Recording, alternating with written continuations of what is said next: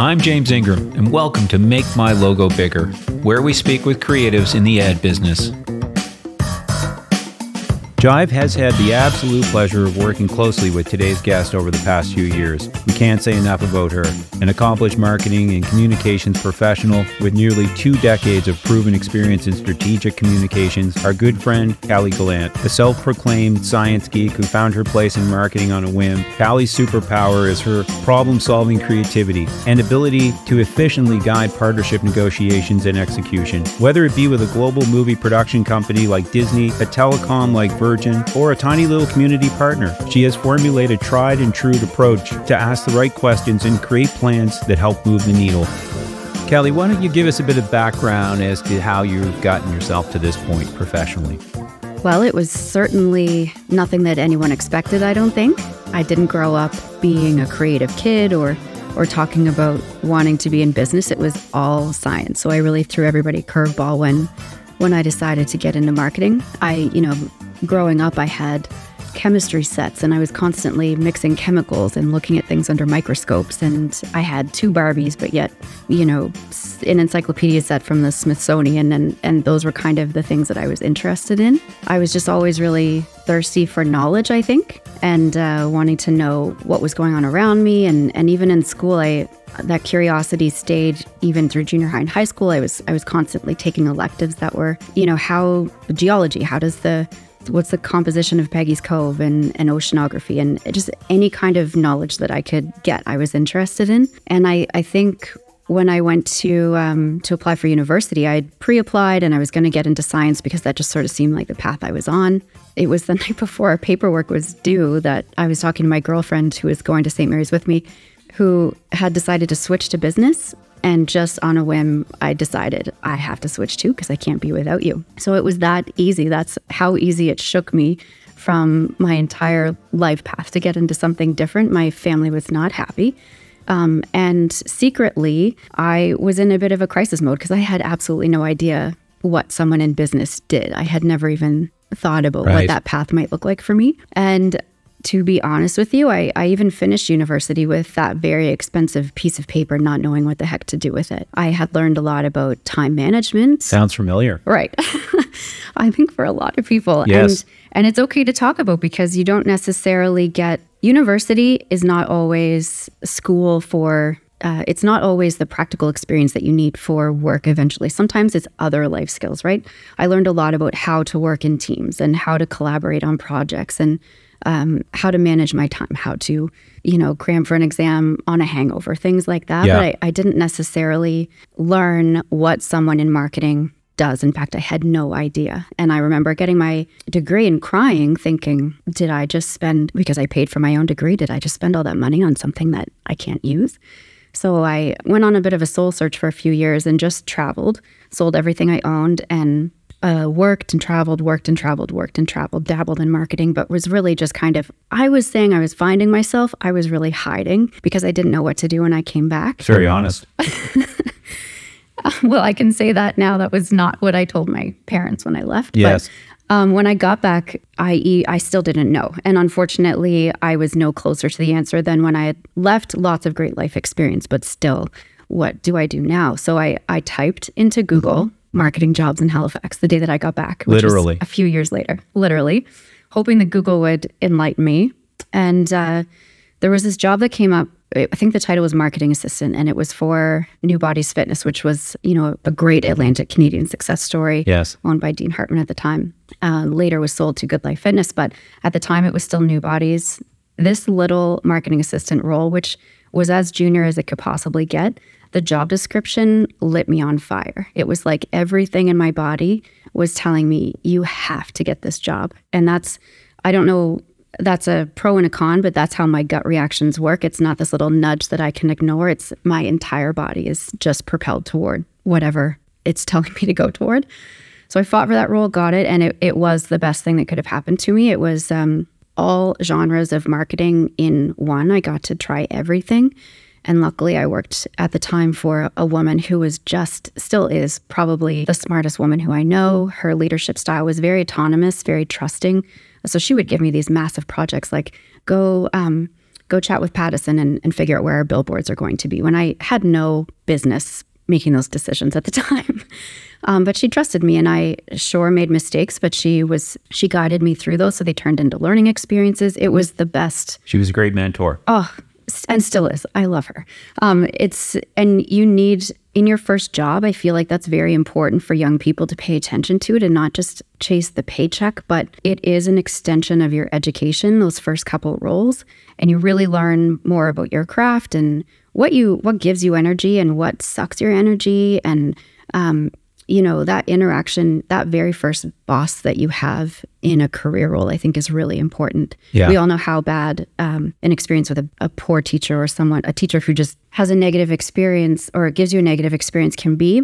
So having a positive one can really be life-changing. And luckily for me, Melissa was. So I was able to, during those first couple of years, figure out what gives me energy, what sucks my energy, what am I good at, what am I not so great at, what do I really want to pursue. And by the time Good Life came knocking to purchase the company, I was able to speak up for myself and say very clearly, this is what I really want to do. And this doesn't always happen, but luckily they were able to create a role around that. And I got to just play in my dream sandbox for years after that. I can really relate to that. So your confidence level through that initial job went through the roof, or you identified where you wanted to play.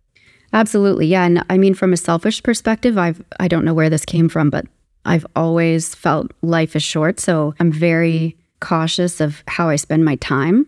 So if I'm doing something, you're selfish with your time. Exactly. I think that's a positive. Exactly. I want to make sure that it's really adding to my life and also making me a better person. It's not always possible. No. We all have to do laundry, but it's, I like that. It's just something I try to chase. It's something I aspire to look for in the ways that I spend my time. So with Good Life, I got to hone in on exactly what I love to do, and that was mainly partnership management. So that was, all of the event contracts or our cross-promotional contracts, all of our sport contracts. I was flying all over the place like a ping pong ball. Wow. Signing hundreds and hundreds of contracts. And it doesn't sound like necessarily energizing work, but the thing that I drew energy on was that it was the first discipline within marketing, I guess, that I had found that I could apply my love for science or my love for like scientific method toward marketing. Interesting. Because I would, before, if I was flying in to meet with the Oilers or something, I didn't know nothing about hockey. And so in order to make sure, because it was my role to make sure that the brand partnership with them was going to meet our key objectives as well as theirs, I had to do my due diligence to really research them as an organization, know really clearly what our key objectives were, and then find out what they were doing in market to try to make those things happen. And I got good at like pulling out that information during those initial meetings to be able to prescribe a plan to test out and then measure. It's really is the scientific method, but just applied to a different discipline. Yeah. So, so that's what I really enjoyed for the longest time. But, babies happened and I wanted to come back home and I no longer wanted to be that ping pong ball. And so I started looking for something else that would fill my cup. And then I found Brigadoon. Wow. Can you share with us a bit about Brigadoon Village and the work that you do there? Sure. And how long have you been with them now? I've been with them almost for 2 years. Wow. Yeah. So how did they find you? Did you find them? How did that happen? No, I found them. It was another, I wouldn't have ever told you I would be looking in the not-for-profit sector. It just wasn't even on my radar. But I came across the job description. A couple of people sent it to me. And again, I got that, full body electrical pulse. I felt like it was something I really wanted to go after. I was nervous about doing something so far outside my comfort zone. I felt more confident in sport marketing and not knowing. What drew you to it? The content? Honestly, the fact it was that the more, children it was about sick kids, or? Well, two things. One, yes, to answer your question, my little brother has Down syndrome, and my experience with summer camp as a protective older sister with him was I didn't want to be separated from him. So I always attended camps for kids with disabilities or for kids who were sick. My camp was full of kids with autism and CP and Down syndrome because I was so nervous about him being separated from me and maybe him a bully being in the camp or something like that. So our summer camp was in the basement of the Knox United Church in Sackville. Nothing fancy, nothing campy. But we went through the same motions, had the same rituals as a summer camp does, and it was awesome. I didn't know any different. But when I saw what Brigadoon was doing for kids with health challenges or chronic illness or with other life challenges, bereavement and such, it just connected with me on a visceral level of how impactful or how important that must be for kids and for parents too. But then secondly, I think the thing that jazzed me up about the role is that it was very much like that marketing assistant role. It read as such. It read as doing everything. And that is true. I am a one-person department, so I am doing everything. And I kind of like changing it up like that. It keeps things new. And I knew that would be a role that I could really dive into, that would be challenging, above my current skill set, and that I could sort of grow into. And you like having the wheel? Like it was a position that you could tell that you were going to be the decision maker with regard to that? Yes, I do like having the wheel, but I also like having a bus full of really competent, awesome people. Yeah. I couldn't drive a bus by myself. I actually, my work is better, and I'm a better person if I'm surrounded by people who I really, really deeply respect and who I know are in the role for the right reason. And luckily that describes the Brigadoon team perfectly. And it's a really progressive team. They give me a lot of creative freedom. I came in there wanting to shake a bunch of things up, and they let me do that. And they know that my heart is in the right place, so they trust my decision-making process. But it's so great when that happens. Oh, yeah. Yeah, it's invaluable for someone like me to have the support and the guidance, but also the trust. That's the perfect combination for me. Yeah, that combination has to exist for success, I think. Yeah. Yeah. So on that, what is the biggest difference that you find between working beyond the obvious, working on national brands and now working with nonprofit? I initially thought it was different, but I've come now 2 years later to know that it's really not that different. It felt like a new language when I first started. And that was because as I do when I get into something new and I want to find out everything about it, I was calling a lot of people who worked in the not-for-profit industry to sort of, ask about marketing in that sector. And the conversations I was having by and large were mainly, donors don't like to know that their dollars are being spent on marketing, so stay quiet. That was the main message that was coming across to me. And it just wasn't jiving in my head because I thought that Brigadoon, for those who don't know what Brigadoon is, it's Canada's largest pediatric medical facility. It's a camp for kids who otherwise couldn't go to a regular camp. These kids are sick or going through something super heavy. They come to our camp. They meet hundreds of other kids like themselves. They create lifelong friendships that really get them through some tough times. And it's in our backyard. It's in Annapolis Valley, and there's nothing else like it here. So it's so invaluable. And to me, it was like stumbling across a flying unicorn in my backyard. I just couldn't believe. And this is before all the work that you've done, the upgrades and all the building and all the work that you've done there and renovations. Yeah, even just the grain of the idea in Dave McKegg's head, our original founder. It just, that concept is just, people, it's not often that you come across something that's new and fresh and just captures your attention like Brigadoon does for me. It's just the concept, the fact that he brought the concept to life, the fact that so many people were so passionate about it that it became as big as it did. And mostly once I got into the role, hearing the campers and the families talk about what Brigadoon meant to them. That just, I had never come across a brand experience like that. With other companies that I had worked for, we paid hundreds and thousands of dollars trying to become a love brand, like a Harley Davidson or Lululemon or whatever, to try to impress our customers so much that they felt so passionate about our brand that was ingrained on their soul. And that, without even trying, that's what Brigadoon is to the people who come to the camps that we host. And so to hear that as a marketer, I was supposed to stay quiet and subdued and not spend too much money and certainly not look like I was spending too much money. Be careful with what cardstock you use. Don't get the expensive kind. Don't do billboards too often. These are all the messages I was getting. I was thinking, okay, well, if that's what you guys say. But luckily I had an important conversation with, this is how far I go in my scientific methods. I cold called someone who I used to ride my elementary school bus with, who I found out was the director of philanthropy at Ronald McDonald House. His name is Chris Steves, and he's just a brilliant person as well. I called him, asked him for an hour of his time, and he had a completely different perspective on it. And luckily, I talked to him. He turned me on to a couple of TED Talks by a man named Dan Pelota, I hope I'm pronouncing that correctly, who flips the way that people think about not-for-profit marketing on its head and feels that, these are the companies that should be spending money on marketing because for them to grow bigger helps our society as a whole, Yeah. And I just got all jazzed up after listening to his podcasts and TED Talks and reading a couple of his books. And I thought, you know what? I want to shout about Brigadoon from the rooftops, and that's what I'm going to do. Yeah. Yeah.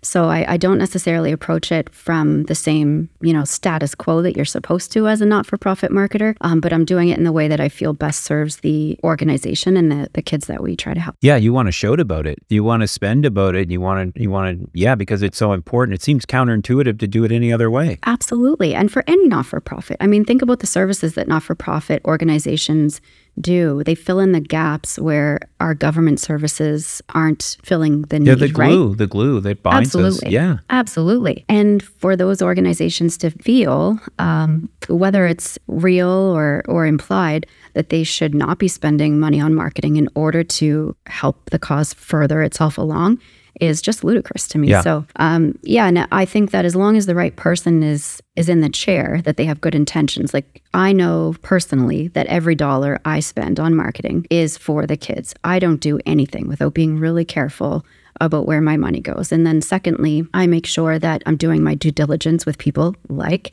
yourselves when I partner with you for a project, that we're getting the fairest price possible. I've become really good at hustling and, trading things and doing whatever I can to make sure that we're fitting the best possible campaign into my existing budget. And for that reason, I know that every penny that we spend has good intentions behind it and is for good reason. And I think as long as that's the case, it totally makes sense for not-for-profits to invest in marketing, make sure that they're reaching as many people as possible and furthering the important work that they're doing. Yeah. And for our part, just for our input, it's been great working with you. And mainly because you're so respectful of what we do that it gets us kind of excited. Like, you really believe in what we do and what we bring. So not that we weren't already excited, but you know what I mean? When you have a client like that, it raises your expectation of what you want to deliver. You feel the importance deeply, right? Because of the subject matter. Right. Yeah. And when I stumbled across your work, like I told you,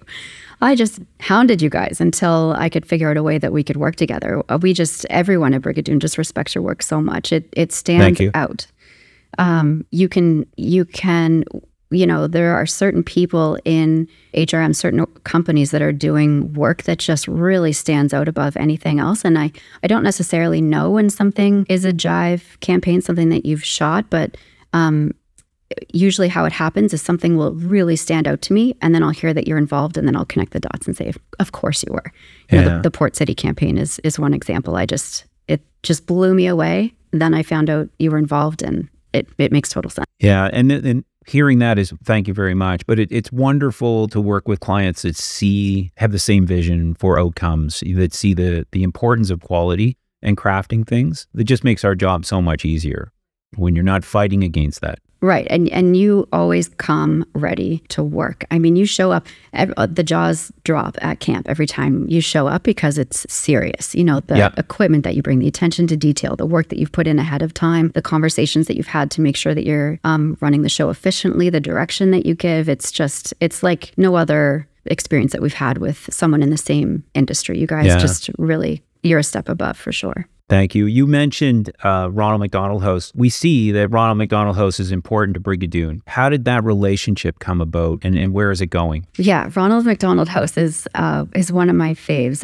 As I mentioned before, I'm just a fan of, sometimes things catch my eye, and you have to applaud really good work that really stands out. And I just find that Ronald McDonald House, locally here at least, is doing such a great job of showcasing what they do and the important work that they do. As I mentioned, I touched base with Chris Steves, who works for Ronald McDonald House initially to sort of, data mine his brain and figure out what I should be doing in my new role. But he soon after put me in touch with a couple of people from his team, mainly my counterpart there, whose name is Jeff. And Jeff and I there's certain people who you meet. I don't know if you've ever had this experience, but when you're working through a problem, there are certain people who are like lightning rods, and they can kind of just, bring your idea to a new level or help you see through a really muddy problem. And Jeff is kind of that person. I think because we were for the longest time both one person departments. Yeah. We both have a little bit of support now, but we could relate to each other in that way. And plus we help the same families. So we had encountered similar problems. So Jeff and I worked really closely together for at least my first year and still to this day touch base with each other just to bounce ideas off each other. And that was invaluable. So that's just, an interpersonal relationship or connection that I have to Ronald McDonald House. But I think since the beginning of our time, Brigadoon has been close with both the IWK and Ronald McDonald House. We're all serving the same master families. Yes. Yeah. And, I think it's, again, one of those antiquated ideas in not-for-profit circles is that because you're fighting for donors, you can't be friends. But I think that's garbage. I think we can help each other so much more, especially if you're helping the same families by working together and making each other better. If I do something to support Ronald McDonald House, that helps their cause, which helps our family. So it's like it's a symbiotic relationship and it's beneficial for everyone, but most importantly, our families, and that's what we're all here for. Yeah. So did you find you're pushing the traditional boundaries a little bit with marketing and nonprofit in your role? You just mentioned, these collaborations that don't normally happen, but you don't understand why, and you're embracing them. So is there... Yeah, and I don't think I'm doing that to make a statement or to be intentional about it. But I think because I don't know the rules of the game, I'm making it up as I go along. And sometimes... Something wonderful about that. Right. There's something. I mean, it's fun to kind of make your own playbook. I do, as I learn more, of course, I love to find out best practices, what other organizations are doing and learn from the masters and soak in information from them. And I respect what's always been done. But I also, when I come across something, a status quo that just doesn't make sense to me, I don't want to follow that path. Because if it doesn't feel right in my soul, then it's not fun. It's not going to be something that I put my full effort into. So I try to wiggle my way into something that makes sense for the organization, but that also seems like the right path. Yeah, and keep doing that is very important, I think. Otherwise, we just keep getting stuck, right? Right. And yeah, we don't always have to do the same. And I'm sure those rules that you're coming up against, they served a purpose at some time, but life changes. I mean... Yeah, we need I always more knew that, social but support than ever. It's really changing now. Absolutely.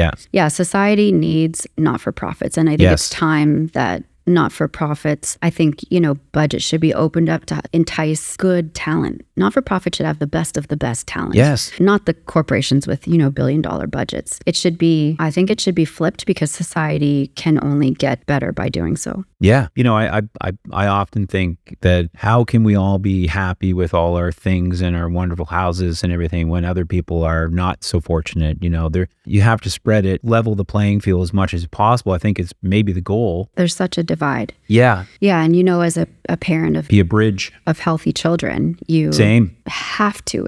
If you don't feel compelled to help a parent who is experiencing a situation of having a sick child or a chronically ill child, if you don't feel compelled to help that parent, there's something, you have to do some work on yourself. I mean, I can't hear what our parents are going through and not want to do everything I can to support them and their kids. It's, and I hope that every human should have that thing that sort of lights them up and they think, this is not right. I'm going to do my teeny little part to try to fix this one little thing. Well, I don't know how else, our involvement with Brigadoon, it was a no-brainer for us. Even before you got involved, we did some work with Wonder and them. But as soon as I had an understanding of what was happening there, I have 3 sons. They're all healthy, have no health issues that I know about, knock on wood. You can't look away. Suzanne and I are so fortunate to have the kids that we have. So it was like, yes, I will answer that call and continue to answer that call for as long as you need us, right? It's been a big year. I think this is an understatement. It's been a big year, a big couple of years for Brigadoon on many levels. But can you elaborate on that, the changes that have happened there and what you're doing? Yeah, our CEO, David Graham, I mentioned that it's a progressive organization and this guy doesn't mess around. Some people He's saw awesome. Love him. Some people saw the pandemic coming and hid under a table. And if that's what they had to do, great. But Dave and a few great people around him decided to use the pandemic as an opportunity to, since we're not going to be open, let's do what we've always wanted to do and expand to help more kids. So Brigadoon typically doesn't receive any government funding for our annual operations, but we were lucky enough during the pandemic to receive lump sum support from all three levels of government to expand our facility. So bravo. Yeah. So suddenly the work that you did with Wonder that you mentioned was a campaign that I think we began in 2018. So before my time, we were going to raise $12.5 million and expand our facility over 8 years. But suddenly during the pandemic, we get this money from the government, which has a time clock ticking on it. We have to finish the work that we said we were going to do, but in 1 year. So we only had 1 year to do 8 years of expansion. And so you can imagine during my interview, the pressure was on right away. Like you were about to start before construction. The interview was over. Yeah. We're about to start construction. We're going to, go from 8 buildings to 20. So buckle up. Hope you're ready for the ride. And so now we've just completed the $12.5 million expansion. We completed it on time and on budget, which is wild and speaks to our board of directors. Well, it speaks to the Dave. subject matter, I think, because those things don't happen. I mean, we work for a lot of different people that are in the middle of construction. And I just think people have another gear with subjects like this. The goal. Did you find that hardened construction guys, engineers, they were all like, there's another gear? Yeah, we had a lot of great people involved in the project. A lot. I won't mention them because I'll forget some, just like an award show or something. But, so many great Atlantic Canadian brands involved in the project who made sure we came in on time and on budget. Yeah. So it was really just like the beginnings of Brigadoon. It was this super impassioned group effort to get the project done. It's like a giant personal project for everybody. Right. Yeah. Yeah, and that's such a beautiful thing, and it is. So our buildings. And speaking of local support, Nickham and Associates is an architecture firm in Halifax that designed all of our original buildings, and they came on to design our new buildings as well. So our facility looks state of the art. It's for anyone listening, if you've never been to Brigadoon or checked it out, it's not like what you would picture for a regular camp. It's incredible. I can tell you haven't been there a few times. It's phenomenal gorgeous. What you've done. Like award-winning buildings. And so it's just really, it makes us proud. And I think it makes those people involved, thousands of the people who are involved to make it happen, really proud to know that this is something that Atlantic Canadians own, that Atlantic Canadian families are using. And now we're set up to host 1,000 kids a summer, 3,500 kids a year, which is just wild. Wow. And we know that the need is out there. Before we expanded, we were... So what is that number up from? Where were you with how many people you could put through in a summer to now? It's about, we were hosting at our max about 700 kids a summer and about, 2,000 a year. So even 5 times more. Yeah. So it not only allows us to, because we're a year-round operation, we have camps all year round. Okay. But it's focused strictly on summer camps during the 9 weeks of the summer. So that is strictly just condition-specific medical camps for kids. But through the fall and spring months, that's when we have family camps for kids who maybe can't go to overnight camp because of cognitive issues that they have or medical issues that they have. Their parents come with them. But we also host school groups who participate in like outdoor education curriculum style programs. Yeah. And then corporations come and book our facility. So our numbers, now that we have all these extra buildings and all these additional accommodations, the numbers just grow exponentially. Wow. So yeah, it was a landmark year for us, and we have not experienced growth like that in the history of our organization since we were built, and it got a lot of attention, and we just need to keep that momentum going so that more families find out about how we can help them. So that leads me to my next question is, what are your goals in terms of marketing and growth for Brigadoon for over the next 5 or 10 years? Well, eventually, it's funny to talk about after just completing that project, you would think we would relax a bit, but there are still more kids who can't access our camp. Mainly those 2 groups would be kids who currently don't have a travel solution for kids who come to Brigadoon. So a child from Newfoundland, for example, who might want to come to one of our camps, their parents have to figure out travel to Brigadoon. which can be cumbersome and costly. So to have something like an in-city facility, something based in Halifax where a family could fly in and out, it's more central to the airport, that would help that sector of kids. And then there's also kids right here at the IWK who are either receiving medical treatments or they're too ill to leave the hospital and come to Brigadoon, for them to be able to go to a day camp at an in-city facility with Brigadoon programming would be wonderful. We're confident. Yeah. We're confident that our programming is transferable. We've got it down now where, we have particular outcomes that we look to fulfill for our campers. We have particular programming. Our counselors just do a fantastic job at bringing these programs to life. We have a great relationship with the hospital, so all of our camps are medically supported by a team of nurses, essentially, who are specifically designed for the conditions that are coming to that camp. And we feel like that model is strong enough to have legs in city. However, all of the steps that we take, even if we're, not going about things in the traditional way for a not-for-profit, they're very tempered baby steps. So we have to make sure we're financially sound first with our current facility filled, and then we'll look towards doing something in city. I wanted to ask this. I mean, at its essence, someone with kidney disease is on an island. They're a child. There's not a lot of other people around them with kidney disease. They come to Brigadoon, to a camp geared for kids with kidney disease.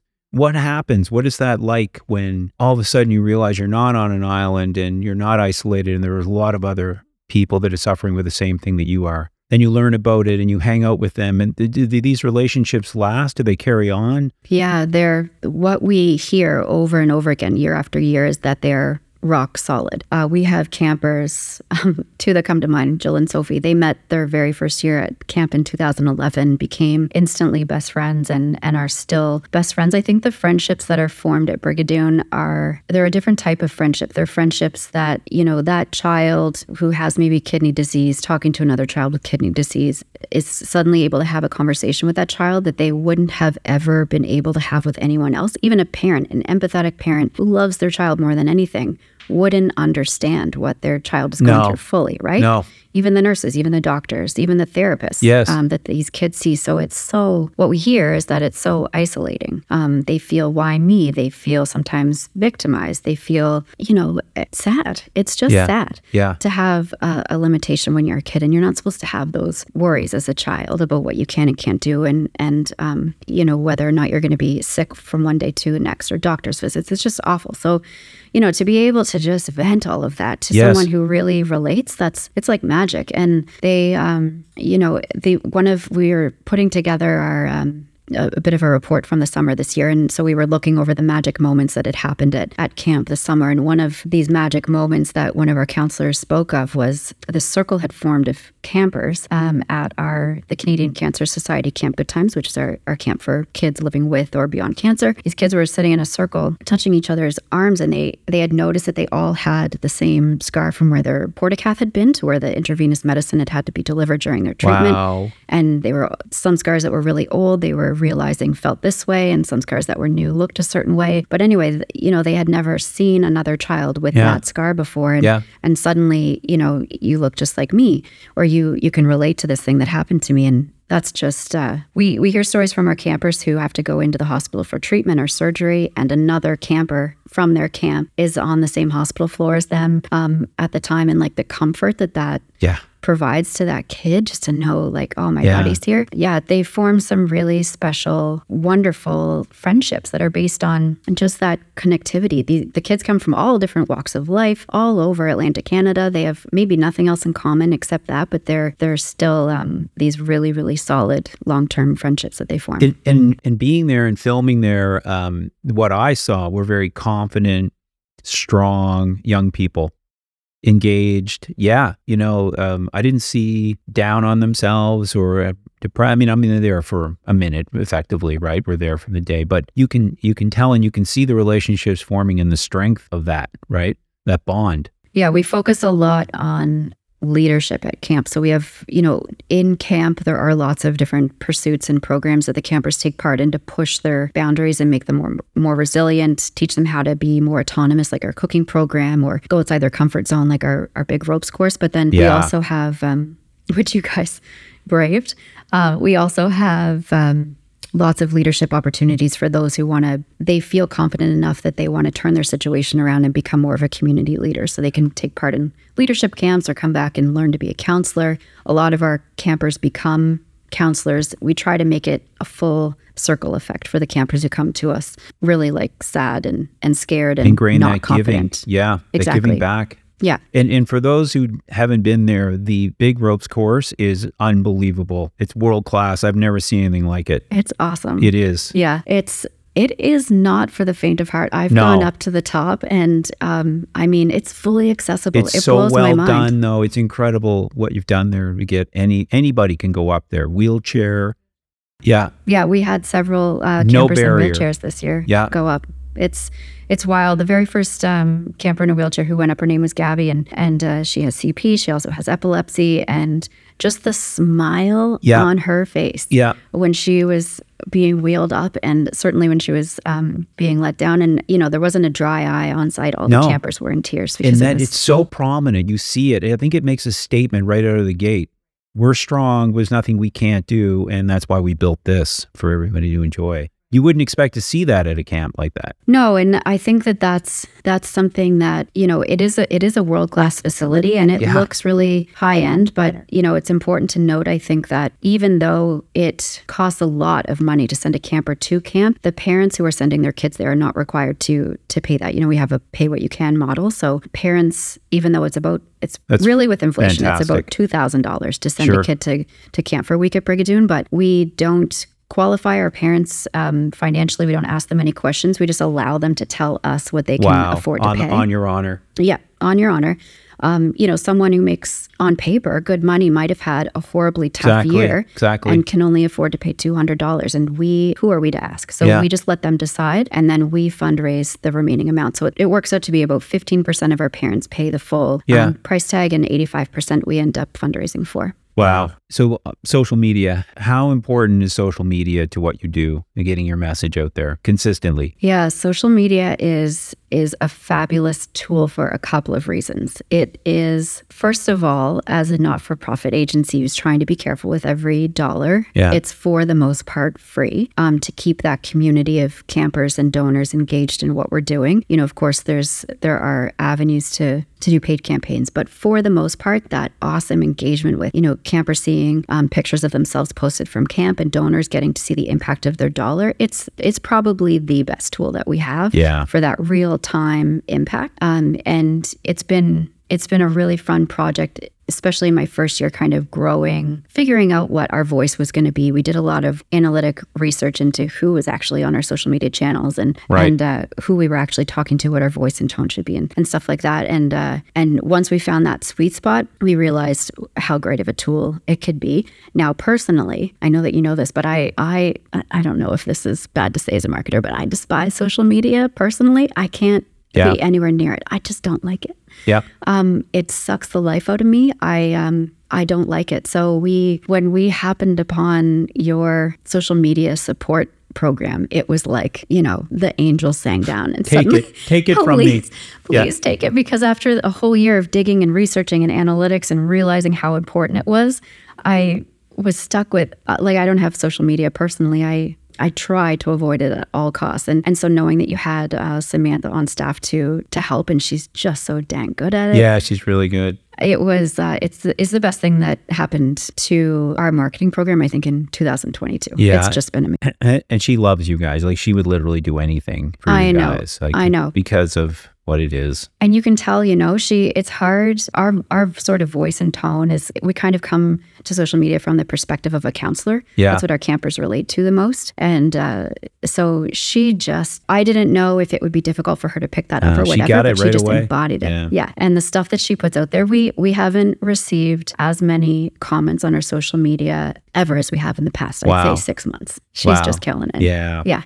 Love her. Marketing, you've been doing marketing for a while. We talked about, what is it that keeps you excited about it? I think those lightning rod people, I mean, it probably wouldn't matter what I was doing, whether I had gone into science or marketing. Like, we all know by about the midpoint in our lives that there's no right answer to what you should be doing. It's just whatever feels right? That's yes. whatever pumps you up is what you should focus on. And I just happened to pick something in life where I found a stream that I can get really excited about. But I think regardless of what I was doing in life to, cover the cost of living, I would have to be surrounded by really good humans who care a lot about other humans and are really, really good at what they do. I seem to be attracted to those people. Yeah.